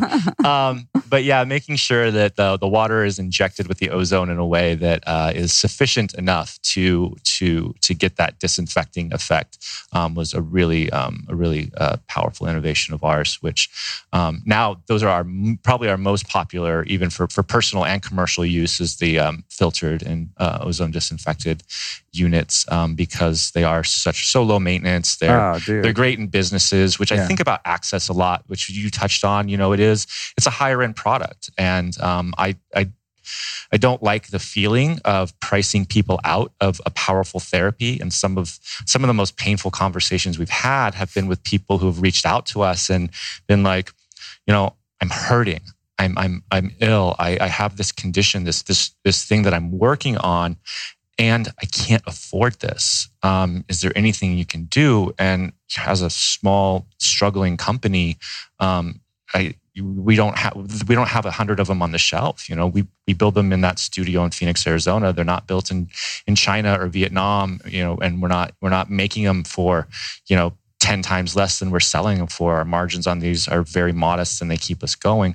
And so I think about access, about how can we open up access to this therapy, and which is why I love the business model, why I love being able to put one of these in a wellness studio, a gym, a place where someone can go and for $20, $30, $40, they can experience this therapy and they can get that benefit. And one of our big projects right now is how do we get more of them in those businesses throughout different cities and different areas. I think we have a handful, and when people reach out to us like this, we're like, well, where are you located? Maybe we have a place where you can go. I think that is the way of the future with all of this stuff that is high ticket item. The biochargers, $15,000, the amp coils. I think like $8 or $9,000, like all the heavy hitting Juve red light therapy. I mean, some of these things are just out of people's financial capacity. But I think if most people were able to make a couple sacrifices, they could find a way to get a monthly pass or even a day pass for a place like Optimize and go in and just like hammer it out and do a circuit of so many powerful modalities at once and not have to have it at home and not have to pay for it. So I think that's a really cool thing. And the ozone allows that to be possible because the water isn't all stank for a bunch of other fools getting in there before you. And there isn't a gallon of chlorine in it, which causes the water's other problems. Pristine. When I go to the ARX tub, I mean, I'm watching sweaty people get in and out of that thing before me, and I get skeeved out mentally, and then I'm like, whatever. I get in and I'm like, this is pristine. I mean, you smell like a little bit of ozone, which is actually just smells like cleanliness. It's like after a lightning storm, that like, that electricity, that fresh air smell. Yeah, that fresh after rain smell. I love that smell. So that's how ozone is created, by the way. There's an arc of electricity in the generator that creates the heavy oxygen molecules. So when you smell that after a lightning storm, it really is ozone. Right. That's so cool. Do you guys... I didn't know that. Well, it's funny, the biocharger. I don't know if you guys have seen one of those. Yeah, I love that this thing. Tesla coil, and it has a. Man, I wish I was moved into my house. You guys could come use it. It's in the garage, just sitting there, sadly. But it has this copper arc rod on top, and when you run it, there's so much energy going through that coil that it creates little lightning bolts. And then there's like a little ozone in the air. You can smell it. Like, it smells clean in here. It's wild. What about filtration? Are you guys doing anything to remove all the junk out of the tap water that people are using to go into it? There's a micron filter in there. I don't know that it's of the grade where it would be removing things that are in the tap water. It's more about particulates, like sediments and stuff like that. Things like that. That's an interesting concept. We might look into what are some of the minerals and metals in tap water and how we might remove those, because I sense a 2.0 version. Yeah. I mean, here's the thing: is like, you got to choose your battles. I'm just a perfectionist, so and I'm just a control freak sometimes. So I want everything to be totally sewn up. But here's the thing: like, how long are you going to sit in an ice bath? Honestly, right? 2 to 5 minutes. So it's like, I don't know, go swimming, take a shower, whatever. Not to mention, you're not getting any vaporized water from an ice bath, where you're taking maybe a 15-minute shower every morning and breathing in all the chloramine and all this crap. Right. Yeah. So that said, I don't know if it would be the lowest hanging fruit if I was the producer of them. Yeah. But if you wanted to really nitpick and fine tune it, is another selling point perhaps for some. What I did with my homemade one is I got one of these chlorine filter tubes that you screw on your garden hose, which is just made to make your plants live longer and prosper. So I fill mine up with that, and it helps a little bit. But again, like, I'm not in there all that long. Sure. So it's whatevs. Yeah. With the ozone disinfection and filtration system, really, if a person wanted to invest in a few cases of their favorite pure water. Oh, that's funny, dude. Dump that in. You could take a spring water ice bath. Yeah. That's hilarious. Never having to drain it and start over again. You just would add a little more as... I like this thread. I like this. Because you could get, some untouched... 5-gallon spring water bottles. Man. Yeah. I'm looking for springs here in about Texas. 10 of those. For real.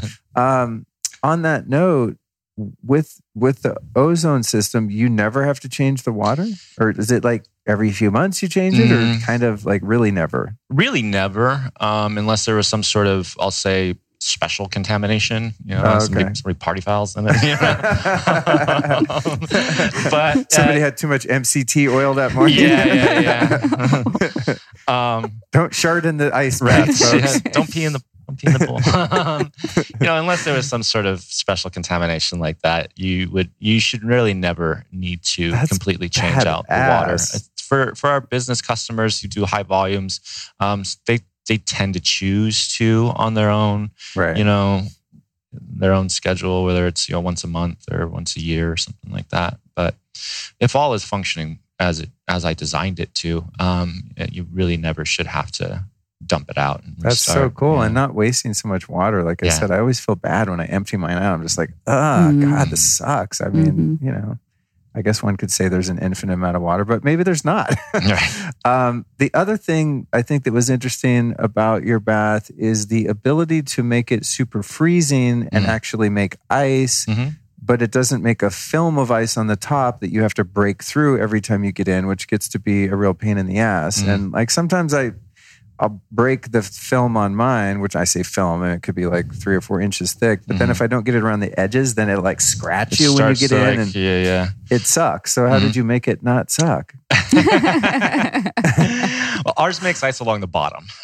So it'll develop a sheet of ice along the bottom, and then we've designed it so that once it reaches down to a certain temperature, the refrigeration system kicks off. There's a very small warming element in there. Not really much to raise the water temperature, but enough to detach that ice, and it floats to the top. And then, like you said, you take the kettlebell or the mace and you break it up.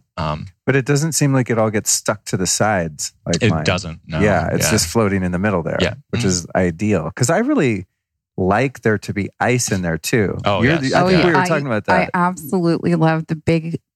I want 2 to 3 inches thick. I want them big, the size of like basketballs. It's part of it is that gravity weight, like gravity blanket feel, like you feel like it's pressing in on you. So it's kind of like a cold hug. And then the clinking and then seeing the ice, like it readies my brain for the experience. It's like, it can be 33 degrees. It can be 32.8 and not have a lick of ice in it. But I don't feel the same as when I get to be in there with my chunks. That's so true. Like my chunks are my friends. That's true. Not the chunks aforementioned. Right. Leaving good, clean ozone-generated ice chunks. Wow. Yeah, that's really true about that feeling of the weighted blanket. Yeah. Right? There is a different sensory experience. I never thought about that. That's so interesting. I just know I prefer it, and it's really hard to dial in if you don't have the right gear, you know? So that's interesting. So you achieved the perfect hot-cold balance. In terms of each of your favorite temperature, do you have like one temperature that you like or that you try to keep the baths to maintain? The colder the better for me. So I do like it, that 32, 33 degrees. Again, for that vasomotor constrictive response. Sometimes I'll get into one that's like 40, 45, and I'll hang out for a while, and it's nice and it's refreshing, especially when it's 125 degrees in Phoenix, and that feels really good. But if I'm really trying to forge myself, if I'm really trying to stress myself into a stronger material, then 30, 33, between 32 and 33. And any colder than that, it's just a frozen block of water. Physics tends to work that way. Which is actually really that's really good, because the other cold option out there is the cryotherapy, right? It's super, I wanted to ask about that. So that's super, super cold, super dry gas. You see those big negative numbers. It was negative 200 degrees Fahrenheit or something like that. That can harm you. That has the potential of harming you. That's why you've got to wear the things on your hands, your feet. You have to cover up those sensitive parts, those parts that really need that cold therapy the most. Because you can actually get yourself frostbite. There's I think he was an NFL player, who got frostbite on one of his feet in a cryotherapy chamber and actually lost a chunk of tissue, had to be amputated off. And damn. That's the end of your NFL career. And so there's the potential in a cryotherapy chamber that uses those super dry, super cold gases to harm someone. The cold water can't do that. It's not cold enough. Even though the thermodynamic properties of water will give you a deeper and kind of a more uncomfortable, but a deeper therapy in a shorter amount of time, it doesn't have the ability to harm you. Really, the only negative outcome, there's 2 potential negative outcomes of deliberate cold exposure in water. One of them, it doesn't even happen very often, is called chilblains, which is almost just like a sunburn, but it's a cold burn. And some people get this. I've only heard of a few people getting this after doing ice baths several days in a row. The other one is hypothermia. So hypothermia is a drop in core body temperature that can be very dangerous for us, and it can actually kill you. But hypothermia takes a long time to kick in. You would really have to be in there for like 20 minutes, and you would be shivering uncontrolled. All of the alarm bells, the real alarm bells that are set into our mind and in our biology would be going off for like 5-10 minutes. Like you would just be uncontrollably shivering, and everything in your being would be like, get the hell out of here. And then as long as you're able to go into a warmer environment, as long as it's not freezing in the room that you get out of the forge or the outside that you get out and into, as long as you're able to bring that temperature back up, you're going to be okay. And that's just not the case with the cryotherapy. With the super cold, super dry gases, they just have that potential of harming a person very quickly. And then you don't get the benefit of putting your hands and your feet in, right? You've got to cover the parts of you that need that therapy the most. Yes. I like me some cryotherapy. It's fast and refreshing, but it by no means has the same effect as getting in water. Yeah. I mean, when you get in really cold water, it's to the bone. Yeah. You know what I mean? It's not just like, woo, my skin's tingly. Yeah. It's like, my femur is tingly on the inside of the marrow. My arm hair is bright white. Yeah, now it's and then what about duration? How long is the right time or your preferred time to get in? I'm on average 3 to 5 minutes, and it depends on what I'm working on, but I try not to focus on time. So one of the things I do, I like to know how long I'm in there, but I'll set my phone out of sight. I push the stopwatch, I immediately get in. And then I trust my body. And when my body says it's time to get out, I say, no, it's not. We're going to wait a little longer. And I swear it's almost always 3 minutes and 34 seconds. Oh, wow. It's like my body just, even when I'm like, nah, I'm going to push a little longer. Nah, I'm going to push a little longer. And then I get out, it's like 3:34 every time. But there are times when I'm working on things, or, like if I start to experience some leg or joint pain, I'll do 6 or 7 minutes. Just depends on what I'm working on, Yeah. It depends on how many ice baths have I had that day? How many have I had that week? Because all of those things can be factors as well. Are there times when you do more than one a day? Oh, yeah. Especially in Phoenix in the summertime. We just moved into our commercial facility in November. And prior to that, us and our team, we were working outside, 120, 125 in our backyard. We would go throughout the day. You start your day, you do it before lunch, you do it after lunch, you do it before dinner, you do it after dinner. So you could do 3, 4, 5 in a day, no problem. As long as your body continues to warm itself up, there isn't really like a limit. Yeah. I'm probably in LA when I was at home and it was warm out, I'd probably do 2, sometimes 3 a day. Yeah. Especially anytime I start to get sort of groggy and brain fog vibes. Like before interviews, I love doing an ice bath. I'm just like my best self, just tuned super in. on point. Yeah. It's amazing. Yeah. Then what's your duration? Around the same 3 to 5 minutes? 2 to 5 minutes. When I was first getting into the practice, I'd gone as much as 10 to 15. I was really kind of pushing myself at those like freezing temperatures. Yeah. And then there was one day I did 30 or 35 minutes, but it was warmer. It was like between 40 and 45. Yeah. And that was, I knew somebody was going to do that. I think that by this point we had decided we were going to make a product, and I'm like, I knew somebody was going to do that, and I wanted that first somebody to be me, so I could really see like what's going to happen if somebody gets in here and just tries to, macho themselves into half an hour. And that recovery was tough. It was painful. Yeah. But again, going back to the difference between discomfort and harm, like I was not harmed. Yeah. And so that was important to me to push it to that, at least that one time. I did one of those too, about 20 minutes. Yeah. I don't know how cold it was, but it was on the colder side. And my teeth were chattering. I was like, okay, I think I've proved to myself I can do this one time. Yeah. No, I think this around 5 minutes for me, I think is usually when I feel complete, But then again, mine hasn't been as cold. Now that I went in y'all's, see, I'm from Texas now. You're acclimating. Yeah. I think we've been there, 5 hours and I've already said it 3 times. Yeah. But after I did, not that I haven't done cold ones at home, but I don't know. There's just something about that was different. I don't know. It was just hella cold. And I was like, I probably stayed in there, 5 minutes maybe? Or? No, you were in there over 6 minutes. Oh, okay. And I think it was your second ice bath that day. So I want to credit you for that. Like That's true. You have It had been like 2 hours before that I did your bath over at Optimize. I forgot about that. Yeah. Yeah. But I think the same with you. Sometimes I'll set a timer. And often I just forget. But I can just kind of feel when it's been around 5 minutes. That usually seems like the sweet spot. Let me see if there was anything else I wanted to cover with you guys while I have you so I don't regret it later. I wanted to tell you about Epsom salts in the ice bath. What? Magnesium. You can do that? Yeah. Jason, tell him all about it. I thought you would rust the metal. No. No. We've and we have an article up on our website. If you go to the journal link, where all of our articles are, and we've Tom has done some work here with magnesium, and because Epsom salt isn't salt, it's magnesium, right? And so it can absorb transdermally. In fact, we were just listening to your podcast with Ian Clark. Oh yeah, about like the spray. I love the activation. I love that stuff. What's it called?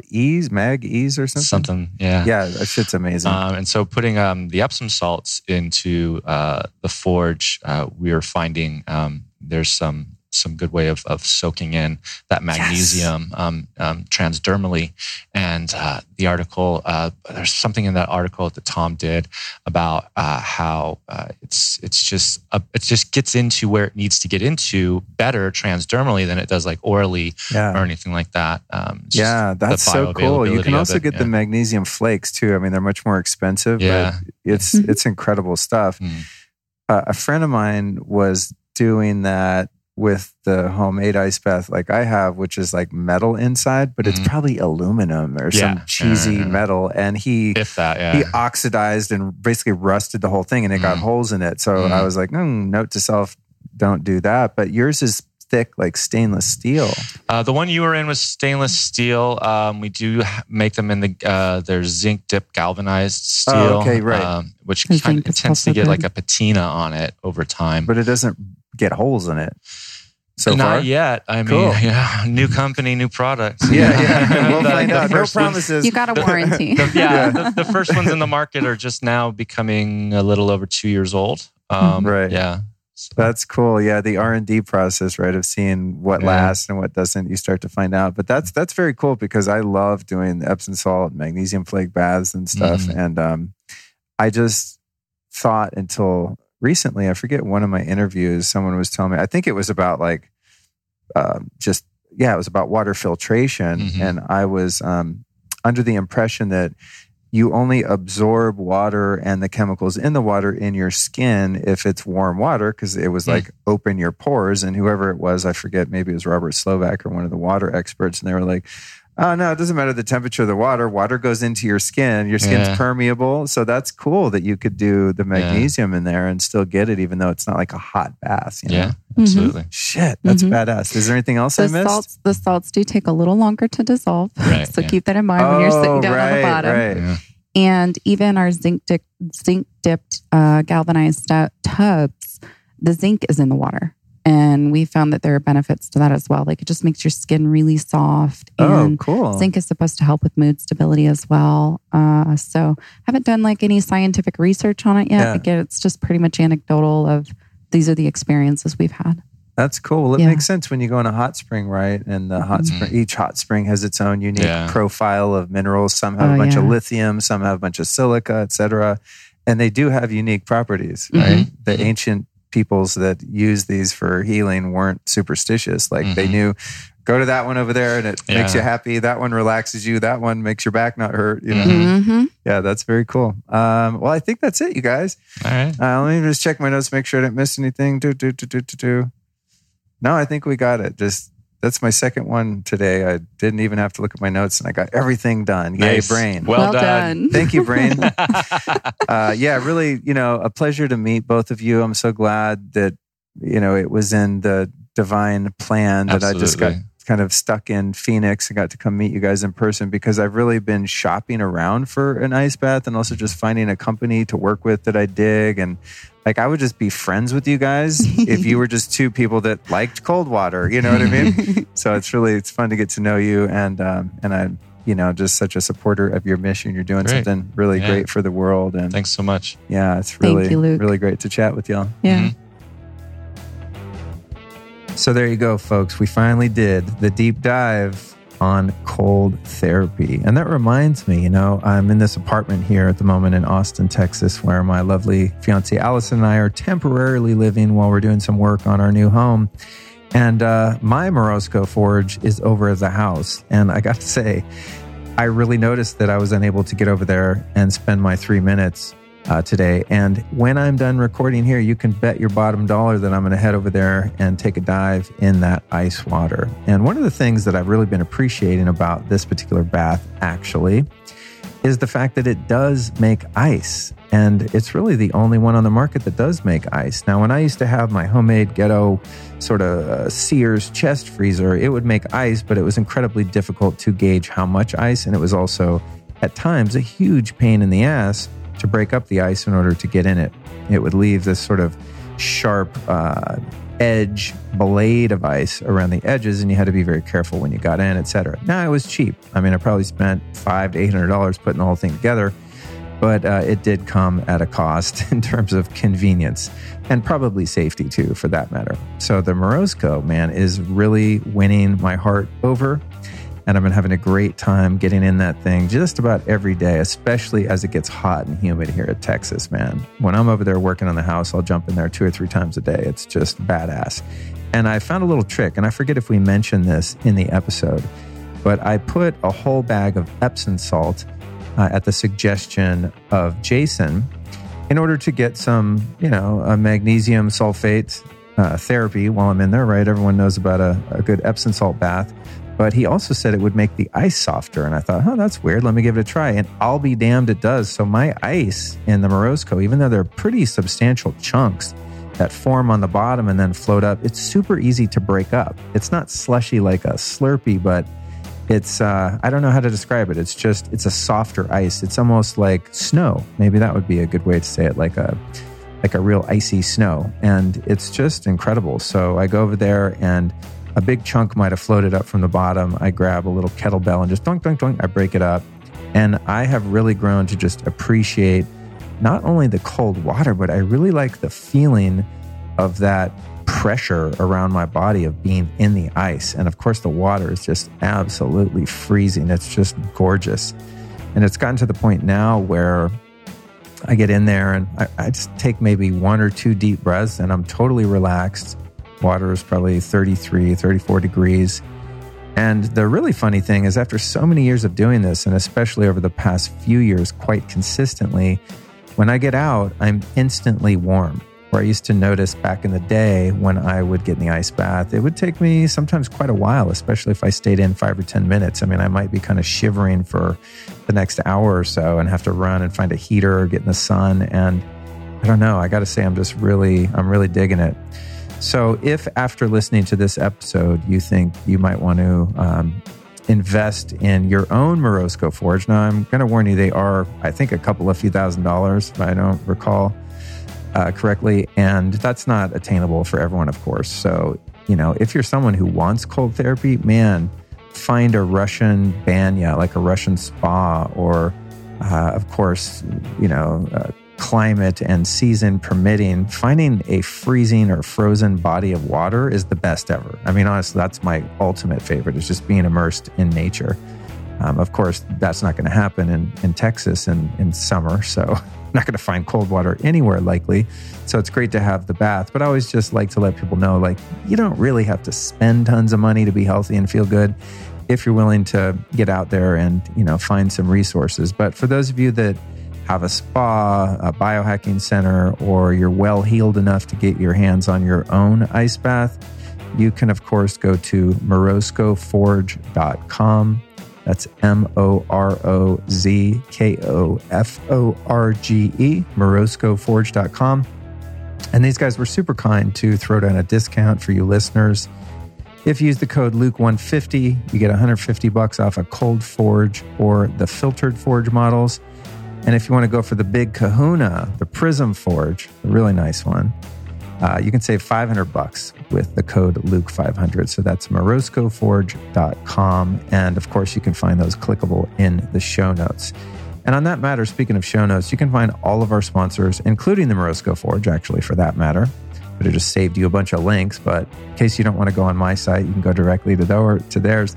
But mine is lukestory.com/store. And while you're there, make sure to check out the video I made with my Morozko Forge ice bath, where Brian Hoyer and I did a test for EMF. Now, I was a little nervous. Anytime I get a new piece of technology I'm like, oh God, I hope these guys thought of the EMF thing, right? Some people make really great healing products, but if they plug into something, you run the risk of EMF or having to have Bluetooth on your head or something. Like, for example, right here at my feet, let me grab it. I've got something called the Hap Bee, which is just the most badass mood-altering ring of a magnetic field that you put around your head or your neck. And I'm sure I'll do a show about it soon because it's just freaking amazing. But when I first got that, for example, you would activate it from an app on your phone and you had to use Bluetooth, of course, for connectivity. And then you couldn't turn the Bluetooth off. So I returned it. I'm like, dude, I'm not going to wear Bluetooth around my head. What do you think I am, insane? I'm trying to get healthy here. And then they reiterated on the Hap Bee and they put it out much like the Oura Ring and the Apollo, 2 other tech devices that sync to your phone so that you could turn the Bluetooth off. So going back to the Morozko Forge Ice Bath and the video that you can find on my site, on the Morozko page in my store, I was like, oh man, I hope this thing doesn't have EMF because it's plugged in, right? And so Brian tested it with his super fancy, expensive equipment. And we found that not only did the Morozko Forge Ice Bath not produce any EMF that came anywhere near your body, it also is incredible for grounding or earthing for those of you that are familiar with that practice due to an incredibly high DC current, which is a current that comes from the earth that you do want on and around your body, that's produced just because the whole thing's made of metal and it's filled with water, and especially due to the fact that I put some Epsom salt in mine, which makes the water even more conductive. So that video is pretty cool. We break down the whole bath system, the ozone situation, how it makes ice, how it melts the ice and floats to the top. And more interestingly, at least for me, was the great surprise that it was 0 EMF and also incredible for grounding. So super cool video. You can find it at lukestory.com/store. I think that video would be in the biohacking section. When you go to my store, there's all of these different categories. One would be superfood and herbs, food, sleep, EMF, and one's just called biohacking, and that's where you'll find this video. So we spent quite a bit of time shooting it and editing it. It's a really cool video. I think you might enjoy it. For those of you that listen to this and you're like, wait, I can't visualize it. Show me. Well, we show you there. I want to thank our sponsors, beekeepersnaturals.com/LukeStory, bodybio.com, and justthrivehealth.com. And you can find all of those at lukestory.com/store. However, if you want to go direct, go to beekeepersnaturals.com/LukeStory. The code there is LukeStory for 15% off. Bodybio.com code is Luke20 for 20% off all products. And justthrivehealth.com/Luke, where you will use a code Luke15 for 15% off. So trying to save you guys some cash here with the discount codes. Hopefully it's helping. And like I always say, and I'm going to keep saying it, man, because I know a lot of people spend a lot of money they probably don't have. I used to do this. I mean, I used to literally rack up my credit cards to buy products that I thought were good for my health. Now think about that. Like the implication in terms of the degradation to my mental health and my stress level. So maybe I'm buying some bulk ashwagandha to help with cortisol, right? But I'm creating cortisol by racking up my credit card, spending money that I didn't have at the time. Now, it took me a few years to figure that out and sort that out and become more, responsible, and also just work smarter and become more resourceful, where I could actually save up some money and buy something like an ice bath or some of these bigger ticket items. But I want you to know that, man, if you really want to be healthy and you're into biohacking and all this, it can all be found in nature through sun, breath work, prayer, meditation, getting hot, getting cold. Most of the things that really move the needle can be found in nature. And that, of course, goes for eating food from a farmer's market, right? I know a lot of people gripe about the cost of organic food, but that's because you're going to canola foods. That's my name for Whole Foods. Farmers markets are a great way to get food, and you want to eat food that spoils.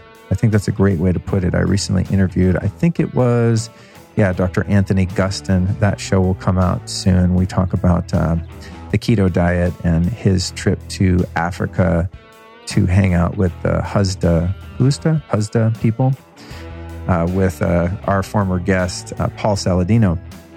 And he said, yeah, man, eating is super simple. Eat food that spoils, right? So that means like not processed food, not packaged food. Now I'm, someone who eats a bit of packaged food here and there.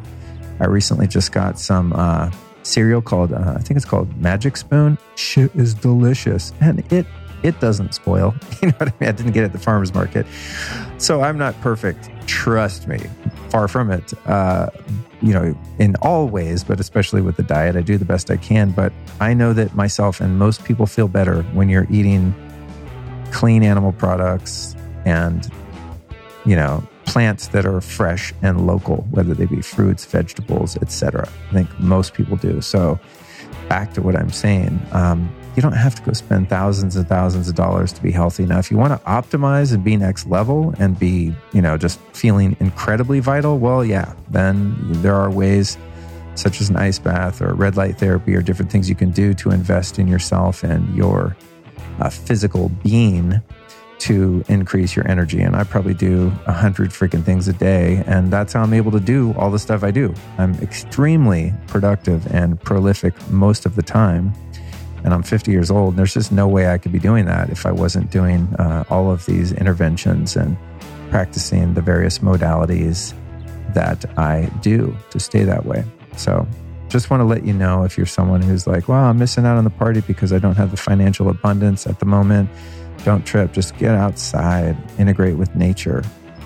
Think about the stuff that is about to be talked about in a future episode. I can't forget if it came out already. I'm getting mixed up with my numbers, but Mr. Boyd Vardy, the lion tracker.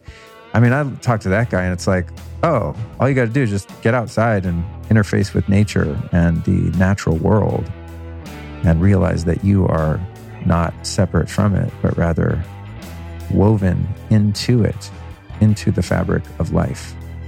And in that fabric is where we find the energy and vitality and really happiness. So that is my sermon at the end of this episode. Thank you so much for listening to the Lifestylist Podcast. As always, I will close by saying, if you enjoyed this show, please do myself, yourself, your friends, and our guests a favor and share it far and wide. See you next week.